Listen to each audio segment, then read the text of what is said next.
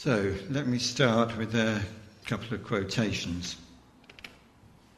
First one's from Proverbs, and it's actually wisdom talking, and wisdom says, "By me kings reign, and rulers make laws that are just." Proverbs remind us that the duty of a king is to be wise.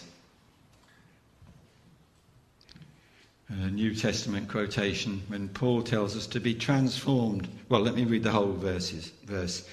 "Do not conform any longer to the pattern of this world, but be transformed by the renewing of your mind.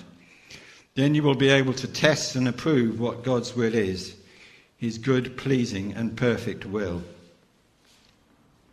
That's what Saul failed to do, of course. We've reached the point in the book which is a kind of watershed. The high point of the book, in a sense, is Samuel's speech that we looked at last week. Because here the narrator starts to describe the long decline of Saul's reign. The story goes on to show how that reign gradually unravels until finally Saul is defeated and takes his own life, which that occupies the rest of the book. It's the last chapter, he commits suicide. And nowadays we like to ask simple questions and expect simple answers, don't we? But of course in the real world, even simple questions do not always get simple answers. I mean, just try asking the question, what is a woman nowadays, and see what variety of answers you get. And the narrator of 1 Samuel understands this. And we find that the book is actually full of subtlety. We've seen this already. Is 1 Samuel, is Samuel in favour of kingship or not? Seems to be rather ambivalent, doesn't it? As we've already seen. The people had a simple request: give us a king like the other nations. But they got a far from simple answer. They said, you can have a king, but you're not to be like the other nations. The narrator now starts to expand on how this answer as he contrasts the lives of Saul and David. The thing is, of course, that Saul is not a particularly bad person, was he? He wasn't even a particularly bad king. If you think about it, David would commit a much more grievous sin than anything that Saul did. And yet it's David rather than Saul who is described as a king after the Lord's heart.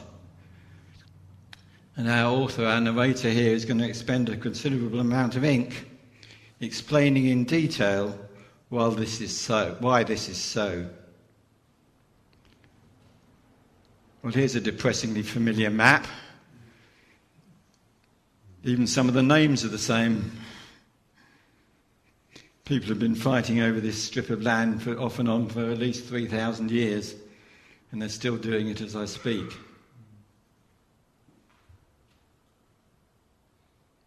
In chapter 11, Saul rescued the people of Jabesh-Gilead from an Ammonite siege, a favour that would be repaid by the Gileadites when they retrieved Saul's body after his death in chapter 31.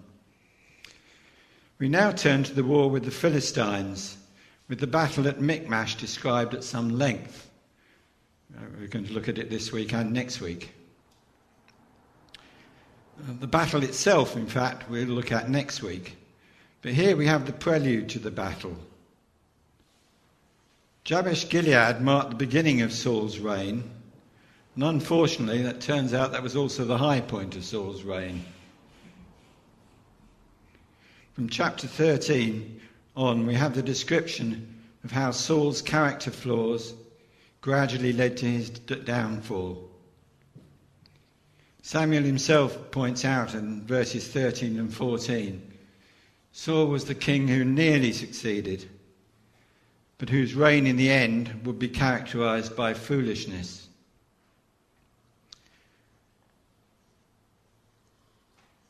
Now, if you read the passage we read the passage from the New International Version. If you were following it in the English Standard Version, you're probably a little puzzled, as the translation of the first verse is quite different. If you happen to have a King James Version, it's different again. To be frank, nobody quite knows what this first verse means, or what the correct text is, or even what it's about. Is this a description of the time between Saul's confirmation as king and the next battle? Or is it an overview of Saul's reign?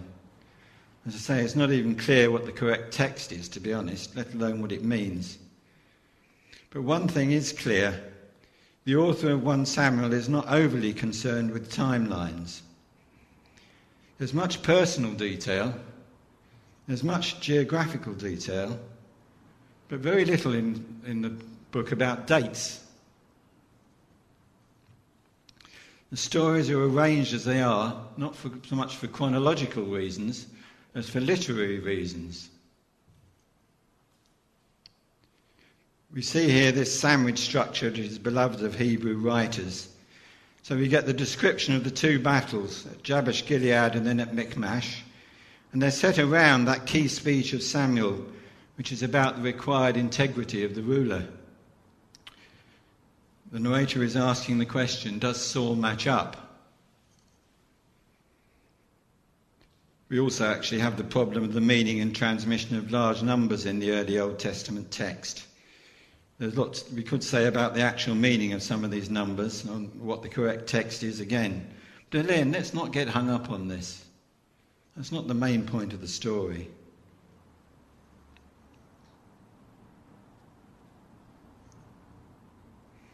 There are questions about the timing and the numbers. The important issue here is the location of the battle, and the narrator tells us a great deal about this. Samuel, remember, had previously told Saul, this is in chapter 10, "Go down ahead of me to Giigal. I will surely come down to you to sacrifice burnt offerings and fellowship offerings, but you must wait 7 days until I come to you and tell you what you are to do." Now, whether this applied once or every year, again, we don't really know, but this is clearly what Samuel is referring to here, and Saul himself clearly understood that. What happens at Gilgal is crucial to the narrative. They say that what happens in Vegas stays in Vegas, don't they? But what happens in Gilgal certainly doesn't stay in Gilgal. Gilgal is the religious centre at the time. What happens there affects the whole life of the nation. So basically, in this structure, the narrator is asking us to compare the two campaigns. So let's do that.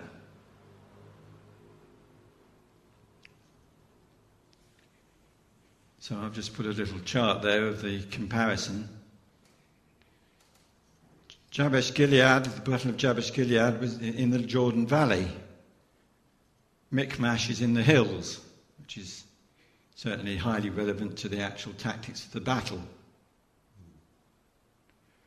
Because the terrain, who were the enemy? Well, at Jabesh Gilead, the enemy were the Ammonites, who of course lived east of the Jordan. At Michmash, the enemy were the Philistines, who occupied the coastal strip to the west. Saul himself is very different in the way he behaves in the two battles. At Jabesh Gilead, he was decisive. At Michmash, he seems to be dithering, not knowing what to do. Who's the true hero of the battle? Well, at Jabesh Gilead, it was certainly Saul. He was the one who led the people, called the people together and led the campaign. But actually, as we read on in the story, we find that the true hero of the battle at Michmash is actually Saul's son Jonathan. What about the numbers? Well, I say, without going into the details of the numbers, at Jabesh Gilead, Saul had called out all Israel, whereas what we seem to have at Michmash is just a standing army. And what about the morale? At Jabesh Gilead, the morale was solid. We read this in chapter 11, verse 8. They were all together. The battle belonged to the Lord. Chapter 13, they all start deserting. This was Saul's immediate problem. His troops were deserting. And this is an interesting comparison. What about power? At Jabesh Gilead, we were told that the Spirit of the Lord came upon Saul. This battle, there's no mention of the Spirit of the Lord at all. What we get instead is this interesting sidelight on military technology.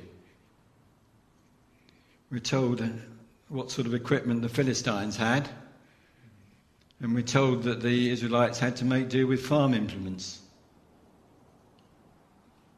A different way of looking at warfare, isn't it? Both relevant in a sense, but which is the right way to look at it? And of course, what happens at Giigal is different. At Giigal, they give thanks after the battle of Jabesh Gilead. Saul's too impatient at Michmash, and he doesn't wait for Samuel to come, as he should have done. So instead of thanksgiving at Giigal, we have failure. As I said, if you look at the map, it's a bit small there, I'm afraid, but the Ammonites are east of the Jordan. They obviously thought that Jabesh Gilead was going to be a soft target, but they were wrong. The Philistine threat is from the west, from their cities along the coast. And as I say, people have been fighting over this strip of land off and on for 3,000 years, and they're still doing it today. Samuel had already defeated the Philistines once, remember? We read of that in chapter 7.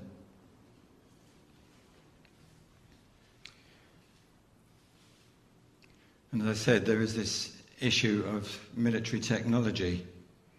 There's no mention of this at Jabesh Gilead. The narrator there emphasises that the power is the power of the Spirit of God. But at Michmash, there's much discussion of the Philistine technology, war machinery of the early Iron Age, chariots particularly, cavalry, swords. The Philistines had 3,000 chariots and soldiers to man them. By contrast, we're told the Israelites didn't even have swords, or even the blacksmiths to make them. This description of the well-equipped professional army in verse 5 is paralleled by the description of the Israelites as ill-equipped irregulars in 19 to 22. And the Hebrews seem to have been intimidated by that.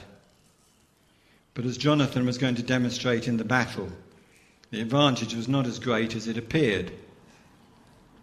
Chariots were decisive in battles fought on a coastal plain, but you can't use chariots in the mountains. And of course, at need, farm implements could serve as weapons for hand-to-hand combat. Even if you don't have the best weapons, you can still attack the enemy. I mean, Hamas have demonstrated that, haven't they? If nothing else.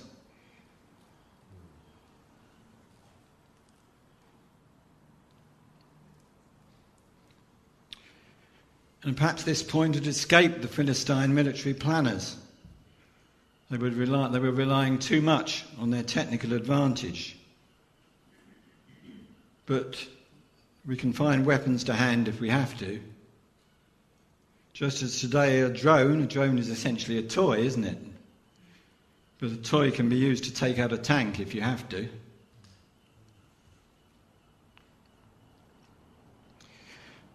The actual incident at Giigal there's also a bit of parallelism here, because it's bracketed by those two raids carried out by Saul's son Jonathan.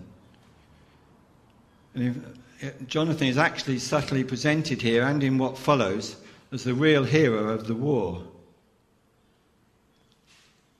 Verse 4, we get the first hint of Saul's problem. Saul claims that the credit for Jonathan's raid. Seems he was jealous even of his own son. And if you know the story, we'll see as we read on in 1 Samuel, that jealousy would poison his relationship with David. In chapter 18 we read, the Israelites danced and sang, Saul has slain his thousands and David his tens of thousands. Saul was very angry. This refrain galled him. They had credited David with tens of thousands, he thought, but me with only thousands. What more can he get but the kingdom? Jabesh Gilead, Saul was righteously angry. Soon Saul's anger would be turned in the wrong direction.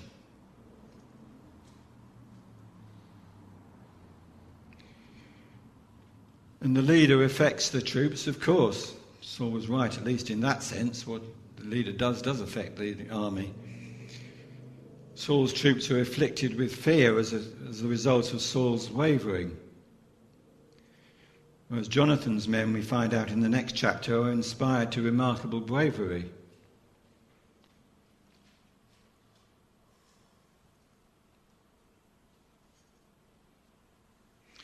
So at the centre of all this, we have this incident at Giigal. What does it actually mean? What exactly was Saul's mistake? And why does Samuel condemn Saul so vigorously? And of course, does this have any relevance to us? This is ancient history. What are we to learn from it? And it's worth noting that there was nothing wrong with Saul's actual motive. His aim was to encourage the army, which was suffering a crisis of morale. And secondly, we can note that Saul was not actually an idolater. He didn't resort to the gods of his enemies. It seems he knew that Israel's hope was in the Lord. But it was a Lord or a God of his own making, his own imagination.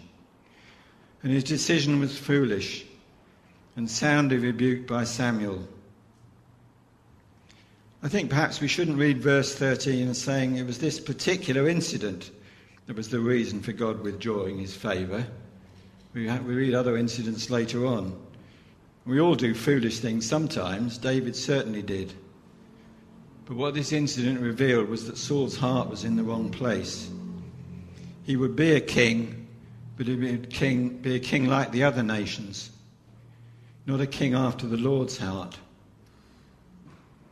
Seeing that Saul lacked wisdom. In the next chapter we see that Saul lacked tactical wisdom. It was Jonathan who understood guerrilla warfare. But even worse, Saul lacked spiritual wisdom. The Spirit of the Lord came to him in righteous anger at Jabesh Gilead. When it came to calm trust, he was lacking. Saul was impatient. Samuel had told Saul he'd have to wait, but Saul couldn't do it. And the writer brings out the irony of this, doesn't he? 7 days, Saul had been told, and he waited until the morning of the 7th day before his nerve failed.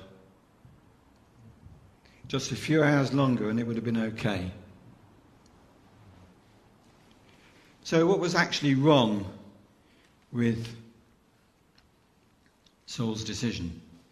Well, the first mistake, of course, is simple. He'd been told to wait for Samuel, and he ignored God's command. But there's more to it than that, because Saul didn't really understand.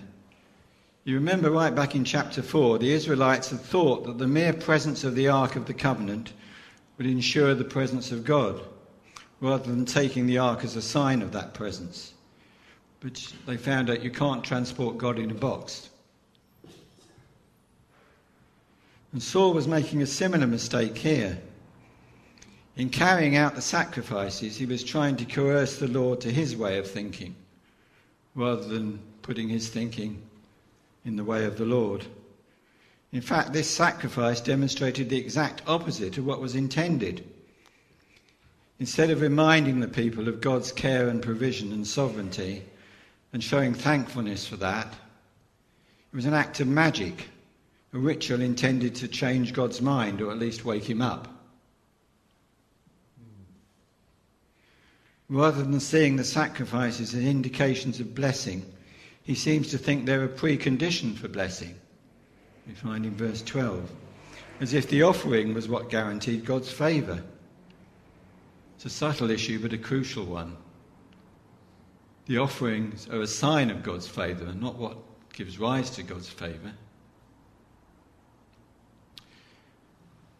And the third mistake was that he thought as king everything depended on him.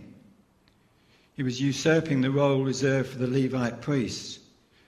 The result was a disrespect for divine law.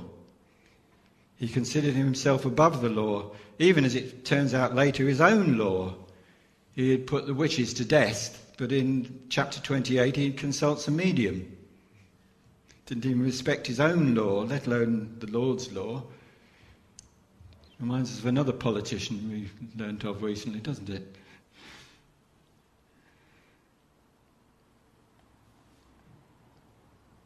And what happens, of course, in 28 is that he consults a medium to call up Samuel after his death.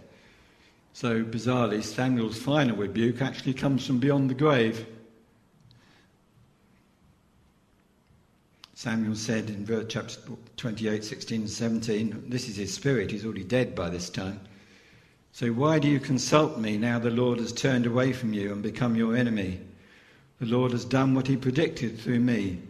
The Lord has torn the kingdom out of your hands and given it to one of your neighbours, to David.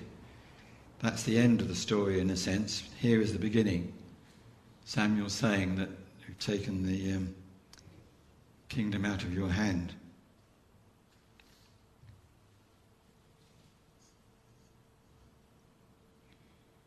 Part of the problem here, of course, did lie in the separation of the roles of prophet, priest and king. The king didn't have a direct line to God, and so he acted foolishly.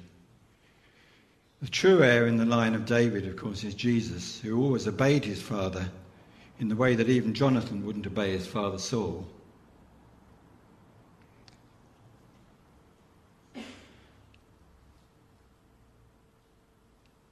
Okay, but that's all ancient history, isn't it? Does it have any relevance to us? As we've remarked, Paul was not a particularly bad king. In fact, the people got exactly what they asked for. The king liked the other nations. But the challenge for Israel was not to be like the other nations.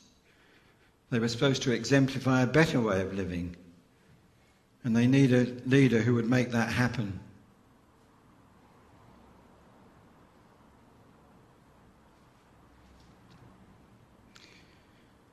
Sadly, many of the leaders in today's denominations fail to understand that. They think that by adopting the identity politics of the 21st century, they're making the church relevant to the 21st century.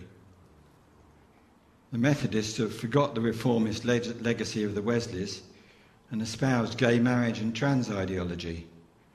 Anglicans are in danger of going the same way. To take this route is for the church to sign its own death warrant. If there's no sin, there's no need of a saviour, is there? If there's no saviour, there's no gospel. And there is no gospel here. If there's no gospel, there's no church. Jesus was perfectly clear on this point. Mark 8:34-36 says, Jesus called the crowd to him along with his disciples and said, if anyone would come after me, he must deny himself and take up his cross and follow me. For whoever wants to save his life will lose it, but whoever loses his life for me and for the gospel will save it. What good is it for a man to gain the whole world, yet forfeit his soul? That verse is radically opposed to the identity crisis, the identity politics of today. In a sense, Saul had an identity crisis, didn't he? At Jabesh Gilead, the Spirit came and said, well, you think you're a ploughboy. Well, I want you to be a king. But at Michmash, Saul said, okay, I'll be a king, but I'll be a king on my own terms, not your terms, Lord. Identity politics works in exactly that way, doesn't it? It says, I've looked inside me, I've seen what I am inside, I'm going to be that person, and you have to accept it and honour that. That's how identity politics works. Jesus says the gospel is exactly the opposite to that. Sorry, I meant to add another thing. That's the source of truth in identity politics. Your truth, my truth, is what I find inside me, and it has to be your truth too. You have to accept it. Jesus says the exact opposite, doesn't he? He says, you have to look inside yourself and see who you are,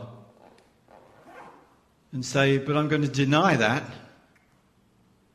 That's not my truth at all. I'm going to adopt a different truth and a different identity. He must deny himself and take up his cross and follow me. Another version of this verse says he must take up his cross daily and follow me, which is a quite bizarre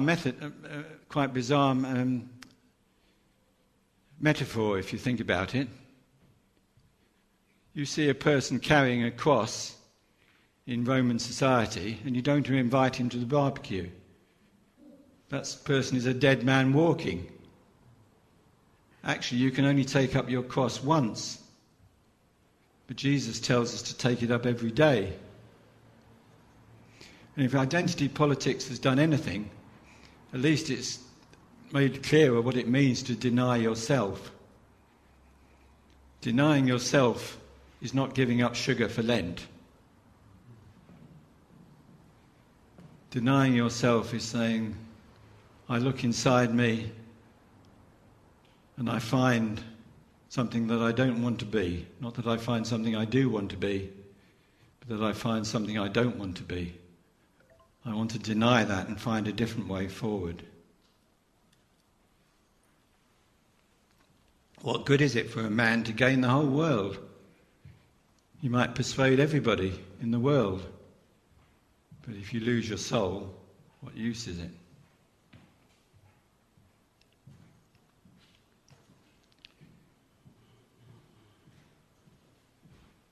There's much to be learned here from Jonathan as well. We note that Jonathan is brave, but he's not foolhardy. He doesn't rock up to one of the Philistine cities and call on God to knock it down. God told Joshua to do that, but not Jonathan or Saul.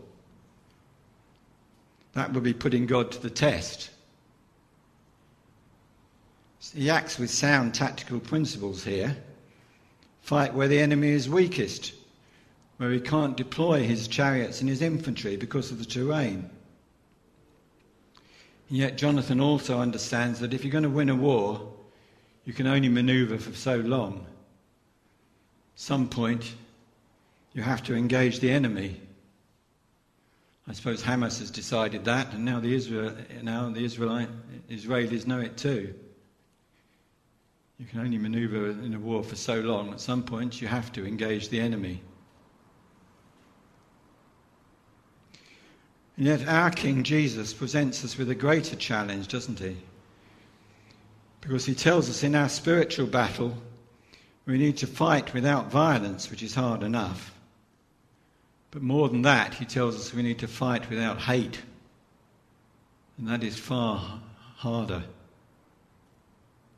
If there's anything that characterises the wars of today, it's hate, isn't it?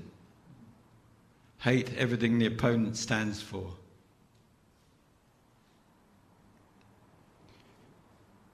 One of the modern hymns says, doesn't it, we fight with the sword that makes the wounded whole. Again, if you thought what that means, because a sword is meant for killing people, but the sword of the Spirit is meant for bringing life.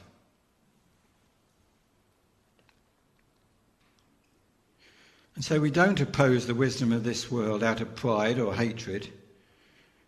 We don't appear to be holier than thou because we're not. We look inside and see that, like as Paul said, I see that I'm the chief of sinners. The church engages this world out of love, but it needs to do so wisely as well. We can't achieve wisdom or a sound apologetic by mouthing half-understood texts and inherited prejudices. Jesus certainly quoted Old Testament texts, but he argued calmly and logically. If we're going to address identity politics, first we need to understand it. We need to confront its fundamentally irrational and self-contradictory nature. I would suggest to you, brothers and sisters, that if there's going to be a return to faith, there first needs to be a return to reason. What we see today is that people thought that with technology and science, there would be an increase in rationality. What we find on the internet is that people can believe the most absurd and bizarre things. I think G.K. Chesterton said, "Stop believing in God and you don't believe nothing, you believe anything."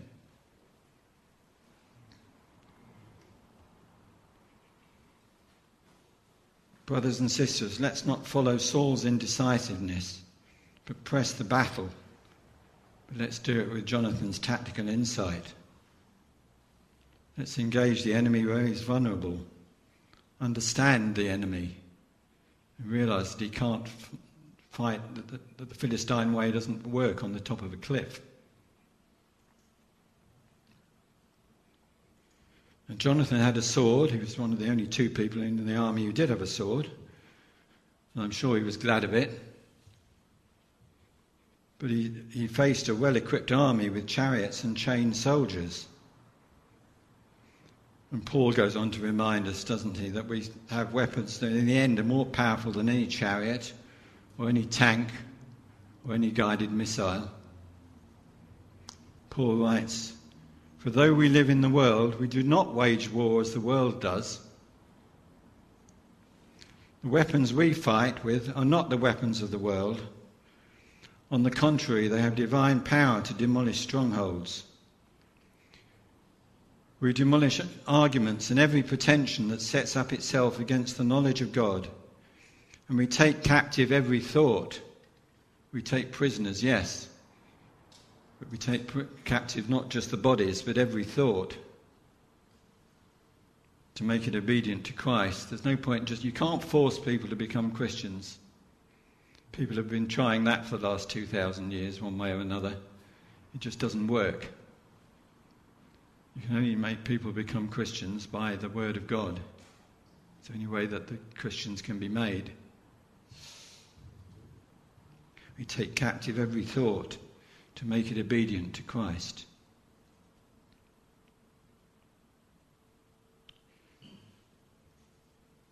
We need a wiser king than Saul. He wasn't a bad king, but he lacked wisdom. You're familiar probably with those verses of Isaiah. "See, my servant will act wisely. He will be raised and lifted up and highly exalted, and kings will shut their mouths because of him. For what they were told, they will see. What they have not heard, they will understand." What Jesus taught was wisdom. Jesus taught in parables, didn't he? Where does the idea of a parable come from? Well, he's channeling Proverbs. Proverbs chapter 1, verses 5 and 6 talks about wisdom, and it says, "Let the wise listen and add to their learning, and let the discerning get guidance.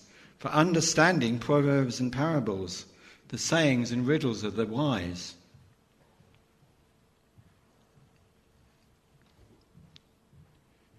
Mark comments on that. With many similar parables, Jesus spoke the word to them as much as they could understand. He did not say anything to them without using a parable. But when he was alone with his own disciples, he explained everything.